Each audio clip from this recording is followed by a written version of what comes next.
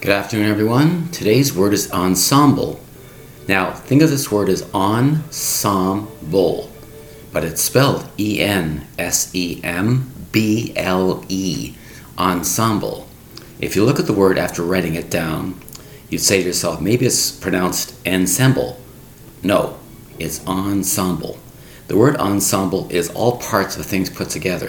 For example, it's the coordination of your outfit. For example, if you're a girl, you might think I need a pair of shoes, jewelry, outfit, top, bottom, your makeup, everything has to match together to be coordinated. This is your ensemble for your special look or special set of attire to go to work or go to a party. This is your ensemble. It's like your entire costume of a person. That's your ensemble. You might say, let's say in a group of people doing a play, that's the whole ensemble in the play. E-N-S-E-M-B-L-E.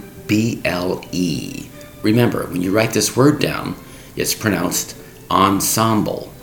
It looks like ensemble, but it's not. It's ensemble. E-N-S-E-M-B-L-E. The word is ensemble. It's like you could say, let's go to a show, a live play, a live musical, whatever.